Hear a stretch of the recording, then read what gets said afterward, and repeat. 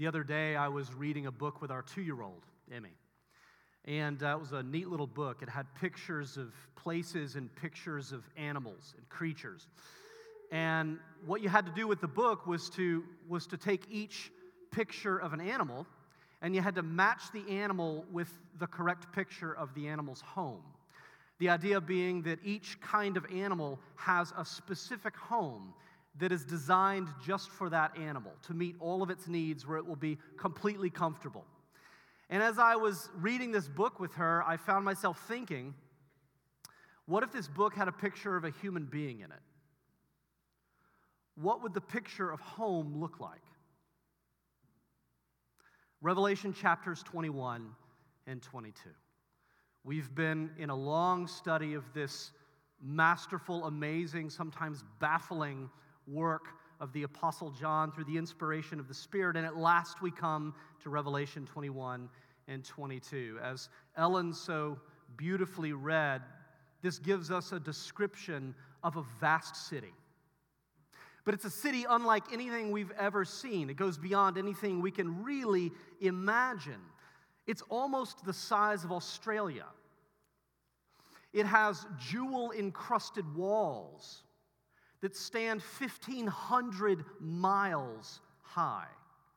By comparison, Mount Everest is 5.5 miles high. We can barely survive being on the summit of that mountain. These walls stand 1,500 miles high. It's a city far greater than anything human beings have ever produced, anything we will ever produce. It's beyond all imagining. Makes New York City look like a Lego set. But the most amazing thing about this city is that it shows us in highly symbolic language, and if we were first century Christians steeped in Old Testament imagery, the descriptions would make a lot more sense. But it shows us through highly symbolic language what our true home really looks like. In other words, this world is not our true home. It sometimes looks like it, it sometimes feels like it, but it's not our true home. The picture that we are meant to be matched with is the New Jerusalem. And so what we're going to do is we're going to spend some time this morning looking at this home, this true home, and trying to understand why it's so perfectly suited for us as human beings.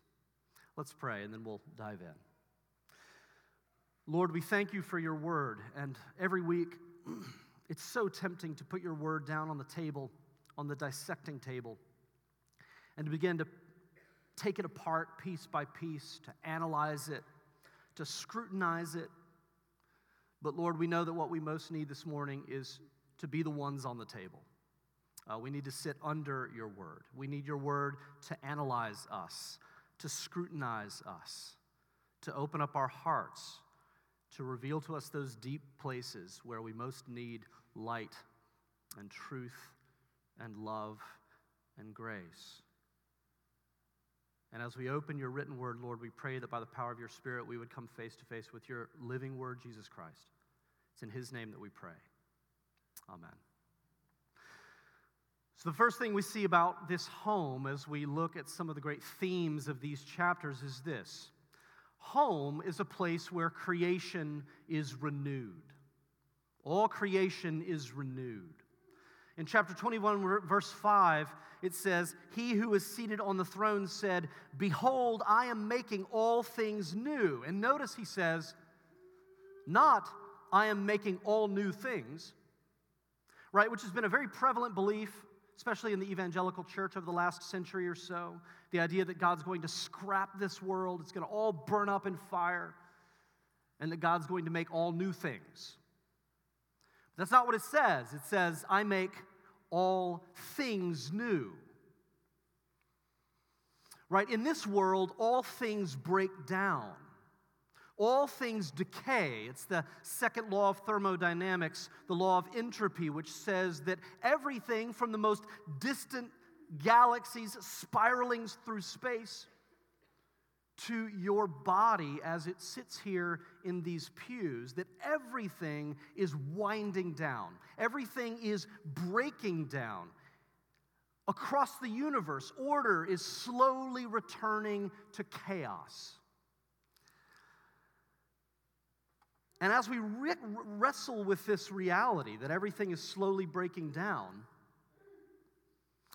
it occurs to me that if this is all there is, if we are an accident of atoms, and we come into existence as a conscious, sentient being for a few decades, but we are doomed to break down and to return to dust, if that's all there is, it seems like after all this time of being human beings on the earth, we would have gotten used to the idea. That we would have come to terms with our fate and our destiny. If there's no God and no world beyond this one, we should have accepted that by now. And the atheist Richard Dawkins tries to dress this whole idea up a bit. He tries to infuse it with some sense of beauty. He offers a eulogy to his mentor, and in that eulogy, he describes the man's body decaying and being consumed, and then living on as a swarm of insects buzzing through the forest. And with this imagery, he's trying to take this old pagan myth that you find in all the old ancient religions, this idea of the cycle of life. He's trying to imbue that with some sense of wonder and beauty, trying to make it somehow comforting. But I somehow doubt that idea would comfort a mother who's just buried her baby. I think there's something deep in the human heart that screams defiantly in the face of death. Like the poet Dylan Thomas, half drunk and full of fire, crying out, "Do not go gently into that gentle night, but rage against the dying of the light. Do not go gentle into that good night, rage against the dying of the light." I think in our hearts, we know what we should believe based on what science tells us, and yet there's something deep down that says, no, there has to be more, because this is wrong. And our true home is the place where all things are made new. Our true home is a place where entropy is reversed. Our true home is a place where death itself is undone, where God passes judgment on death. It doesn't belong here anymore. It's a place where there's no crying or mourning or pain, for the former things have passed away. So the first question I have for you is this: why would we rage against the dying of the light? Unless we were made for a home where the light never dies, where life never ends, and we have some primal memory deeply buried that that's where we belong. So home is a place where all creation is renewed. Another thing we see about our true home is this: home is the place where longings are satisfied. Longings are satisfied. I think we all have a kind of gnawing thirst, a kind of restlessness, an angst that can't be satisfied in this life. Now, if you look inside and you say, well, I don't feel any sense of that longing or that angst, I would suggest that that's probably because most of us, including me, spend most of our time anesthetized. And we're so numb that we have no idea that longing is there. Food and drink and sex and ambition and smartphones and social media and news feeds and shopping and vacations and busy work, anesthesia, all of it, all meant to keep us comfortably numb. But there are moments in life where you come fully awake, right? There's that moment after you've finally gotten your dream job where you begin to see behind the curtain and you begin to realize that it's not nearly as ideal as you thought it was going to be. In fact, you kind of wish you were back in your old job, and you don't know what to do with those feelings. And you think, maybe I wasn't looking for a new job. Maybe there was something deeper that I was actually trying to satisfy. Maybe it wasn't the job. Maybe it wasn't the geographic cure. Maybe it wasn't moving to a new home or a new state. Maybe there's something deeper. There's the times that, you've fallen for somebody and you've given yourself to them and you've slept with them, and then they stop returning your calls. They stop returning your texts. And you say that feeling that I had, that this was everything.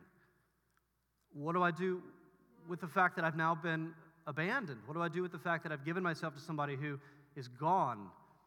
And you begin to realize, well, maybe I wasn't really looking for that person. Maybe there was something under that was driving me. Maybe there was a deeper need, and I was confusing it with my romantic desire. There are these moments where we begin to get the dimmest sense that there is something down deep in our hearts, a longing that can't be satisfied. And some people simply refuse to accept that. Some people insist on finding all of their satisfaction here in this world. They insist on making this world home. And verse 8 talks about the cowardly and the faithless and the detestable and the murderers. And we sort of wince at this list. It sounds somehow pejorative. But here's what we need to understand about this list. These are people who have become nothing more than their appetites. Right? The person who craved safety above all else and chose self-preservation above all else, eventually that person has become cowardice incarnate. They don't know how to stand for anything. They only know how to close up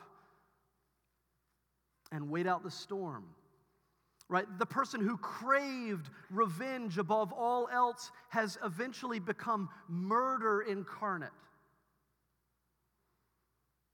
They can't escape that deep resentment and scorn and anger, and it has consumed them.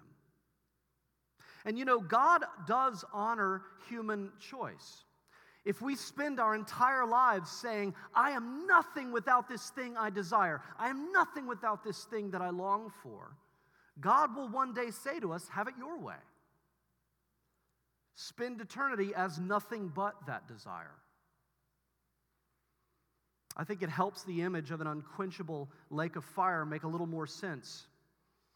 The unquenchable fire of unmet desires, longings that were never satisfied, thirst that will never be quenched.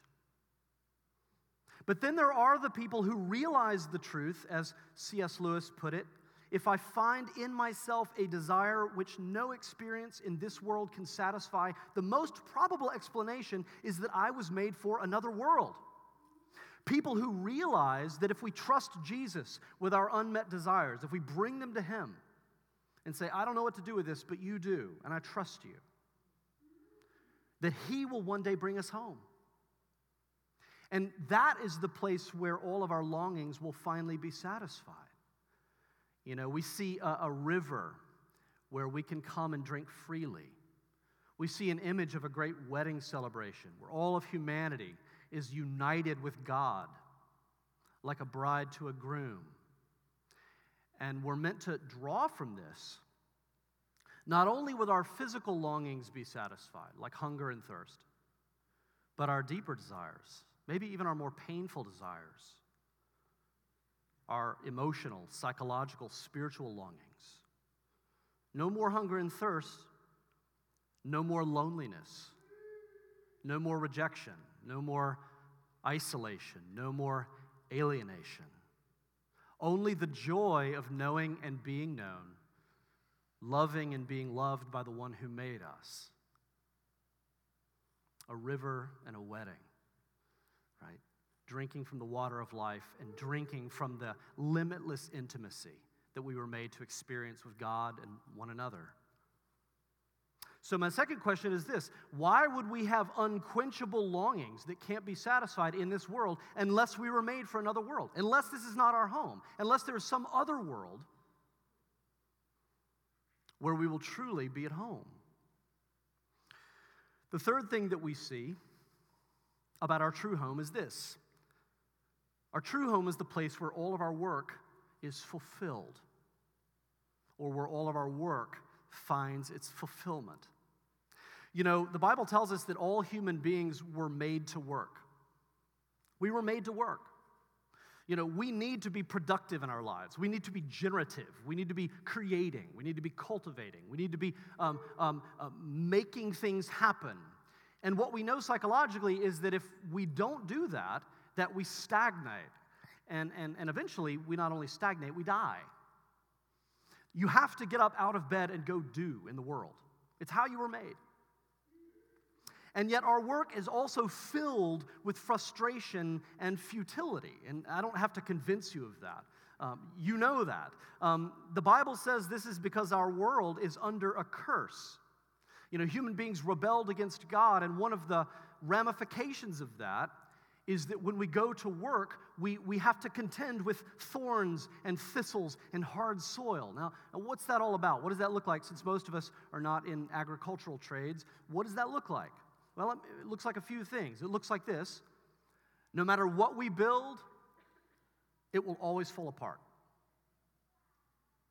Right? The greatest ancient architectural wonders from past centuries are now either dust or tourist traps. And somebody else has come along and built something on top. Names of buildings change. Everything crumbles. Futility also means that we will always be able to envision more than we can ever actually accomplish. Now, what a cruel joke that is. Oh, so painful. You think of the Habsburg court composer Antonio Salieri, painfully insecure, knowing deep down that his work is only mediocre. And then you think of him hearing the music of this no-name, impoverished guy named Mozart. And in that moment, realizing that he will never be able to match that. It also means that our work is going to be subject to forces outside of our control. You deal with a frustrating, impossible boss. You have a meaningful collaboration with somebody, and then they stab you in the back.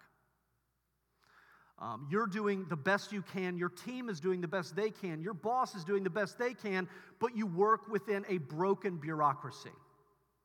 You're a dented, bent cog in a gigantic, creaky machine. Laying it on thick. And you realize it's outside of your control. Thorns and thistles and hard soil mean that you will never achieve perfection. You'll never achieve perfection. I'm told a story from Kaylee on our team. In Brussels, in the town square, there is the town hall. And the town hall is this masterpiece of Gothic architecture. But as the story goes, the architect, upon completion of this massive, beautiful structure, realized when looking at it that the front door was off-center of his life's work. So he climbed to the top of the tower and threw himself off to his death. Life was no longer worth living. Now, whether or not that story is true, apparently there's a star on the spot where he landed. I don't know. You can go check it out. But regardless of whether the story is true, the point still stands. Our work will always be off-center. We'll always have to contend with that. Perfection is not possible in this world. And in the face of such futility, I think people go one of two directions. People either double down and they become workaholics. If I try harder, if I work longer hours, maybe I can overcome the futility. I think other people eventually check out. They get so cynical and so burned out from butting up against things that they have no control over that they just sort of check out. And they slide into some job that they can do with half their brain turned off. And they anesthetize themselves, and they sort of go through life from pleasure to pleasure, escape to escape, but their job no longer has any real meaning. In the face of such futility, it's hard to imagine continuing in a life of work. That is, unless we realize that our work was actually made for another world. Right? Verse 26, it's this amazing reference. A great processional brings all of the glory and the honor of the nations through the gates of the New Jerusalem to become a part of the architecture of the New Jerusalem. This is an amazing image. The work of human hands and the work of God's hands joined together as one. All of the things that we strive for, all of the effort that we put into it, joined with God who can overcome obstacles, who can achieve perfection. It's the completion of all human endeavor. Because in the New Jerusalem, the curse has finally been lifted. We'll no longer be able to envision more than we can imagine. In fact, every day we will see more than we ever dreamed possible. There's that wonderful little story from J.R.R. Tolkien, Leaf by Niggle, that I think parallels his own life in many ways. Niggle is an artist in a society that does not appreciate art. I mean, that's pretty tragic. And he's an artist who has this vision of a tree in his mind. He's possessed by this vision, and he's obsessed with trying to bring it about. And so he spends his whole life trying to paint this tree perfectly, but distractions take him away, and futility thwarts him at every turn. And so he spends his whole life trying to paint the tree in his mind, only to die and to have his unfinished painting abandoned, largely forgotten, even at one point used to patch a leaky roof. And then after his death, Niggle finds himself in a beautiful countryside. And he begins to realize with amazement that this is the land of his vision. And then he looks, and he sees the tree. But this isn't just a painting. It's the real thing. The question is this: why would we be able to dream such fantastic dreams unless they might be realized in another world? Maybe we're not dreaming about this world. Maybe we're dreaming about the world that we are meant for. By the way, this is the great gift that artists give us, because they more than anyone else are able to help us imagine what is possible. And you name it, it is possible in the New Jerusalem. So our true home is a place where creation is renewed. It's a place where longings are satisfied. It's a place where our work finally finds its fulfillment, its completion. The glory that we may have desired here is actually meant for Him. The fourth and final thing we see about this true home is that this is the place where humanity is restored. Our humanity. Everyone I know wants world peace. Everyone I know wants world peace. But in spite of the myth of progress, we seem no closer to peace today than we were 1,000 years ago. I think our own country feels more politically and racially divided than ever. The problem is, I think people have said that in every generation. Revelation 22, verse 2 shows us the tree of life, which sits in the heart of the city. And it says that the leaves of this tree are for the healing of the nations, which is a beautiful image. And earlier in Revelation, we're told that the New Jerusalem will be a place where people from every tribe and tongue and nation are joined together in the worship of Christ. Right? So the leaves aren't just for the healing of our nation, or our nation and the nations that we happen to like. It's for the healing of all of the nations, because the purpose of the gospel was always to go out to every tribe, tongue, and nation, to gather people from every corner of the earth together as one. And so the New Jerusalem, like any city, is multi-ethnic, it's multicultural, it's multilingual. But unlike any other city, all humanity is unified. So you have perfect unity and perfect diversity together. Remember at Pentecost, that miracle we read about in Acts chapter 2, the birth of the church, when God pours His Holy Spirit out on His people in fulfillment of ancient promises. And remember what happens when the Spirit is poured out. It does not say, and everyone began speaking the same language. Everyone became of the same culture. The true miracle of Pentecost is that everybody hears the gospel in their own language. In fact, there was never a time in the history of the church when it was not multilingual. There was never a time in the history of the church when it was not multicultural, multi-ethnic. This has always been the reality of God's church, and we see why. Because God's desire is that the greatest, most glorious, most beautiful artifacts from all the cultures and ethnicities and languages around the world, that all of that would adorn the New Jerusalem, that it would all become a part of the glory of our true home. It's intentional. The New Jerusalem is a place where all people will live together in peace. I love Zechariah's description of it. He says, this will be a place where the streets of the city shall be filled with the sounds of children playing. If you look at the larger reference, he says old men and women will sit in the streets. You can imagine them sitting in benches and talking. And you'll hear the sounds of children playing. In other words, it's a great place to grow old in. It's a great place to grow up in. It's the kind of city we all wish we could live in. It's our true home.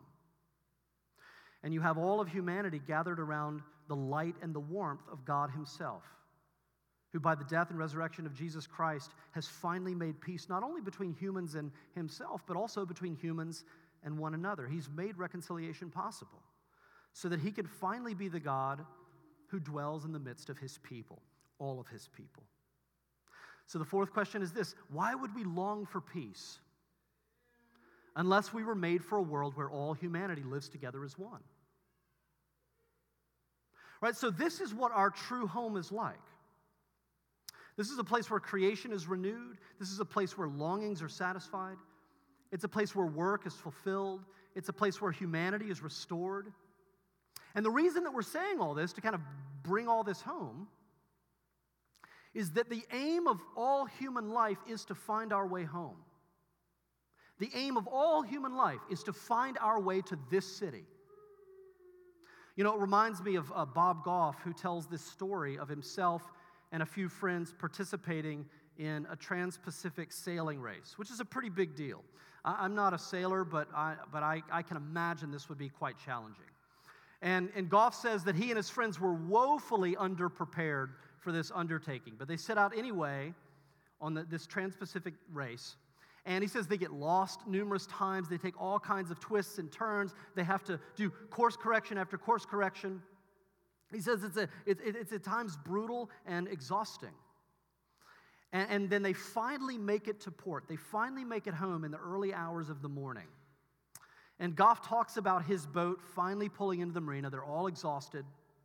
And he says that the silence is broken by a booming voice over a loudspeaker. It's a tradition in this race that whenever a boat makes it home, no matter if it's 2, 3 o'clock in the morning, that this old announcer, same guy who's been doing it for decades, announces the boat and announces all of the crew members.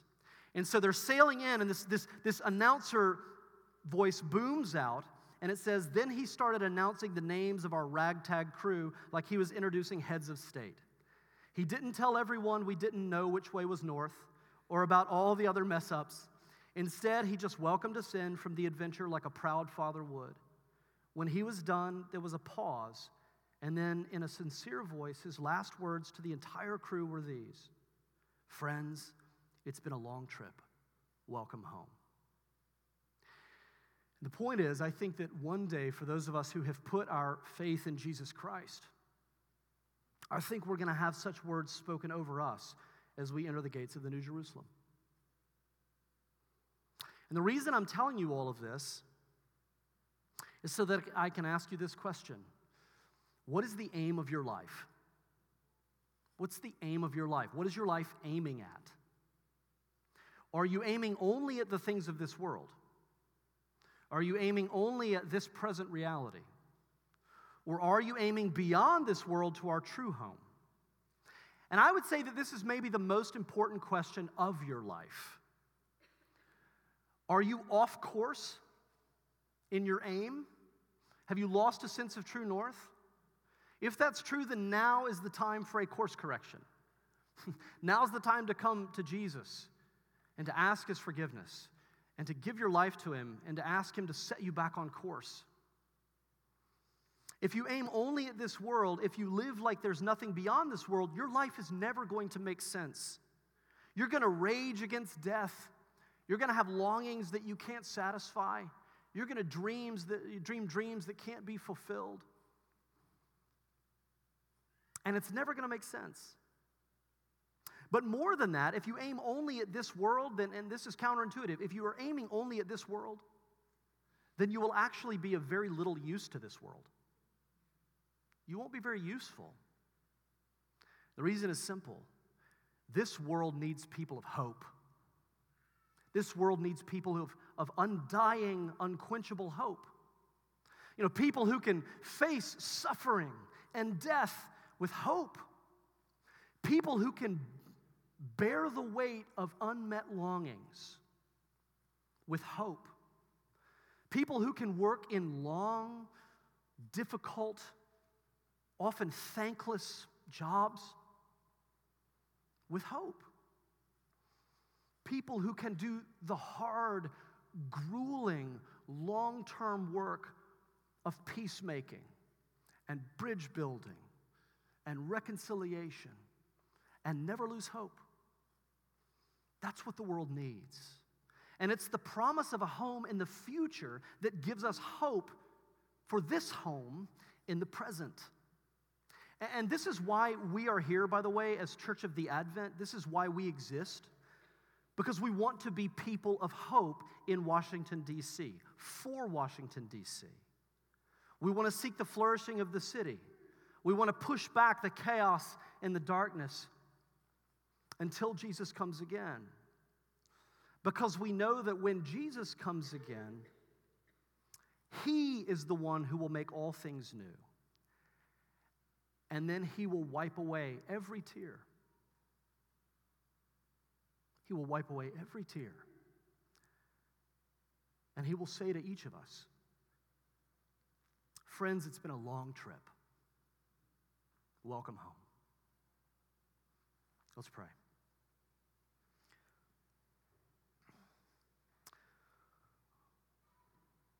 Lord, we desire to be people of hope, but not just an earthly hope. We long for a supernatural hope, an inexplicable hope. We long to drink from the deep well of your gospel, that it might fill us with joy and hope and faith, despite our circumstances. And we pray that this hope, sourced in you, would not just be for us, but that it would be a blessing to the city, that it would be a blessing to our neighbors, that it would be a blessing to our families, that it would be a blessing to the places where we work, that it would be a blessing to all of those we come in contact with, that this would be a place that is a wellspring of hope, because we have our eyes fixed on our true home. We pray this not only for our good or the good of this city, but because it will glorify you. Because one day, the greatest accomplishments in Washington, D.C. will pale in comparison to the walls of that city. And all of the glory that we might try to grab up here will all be given to you. And it's in that desire, in the name of your Son, Jesus Christ, that we pray. Amen.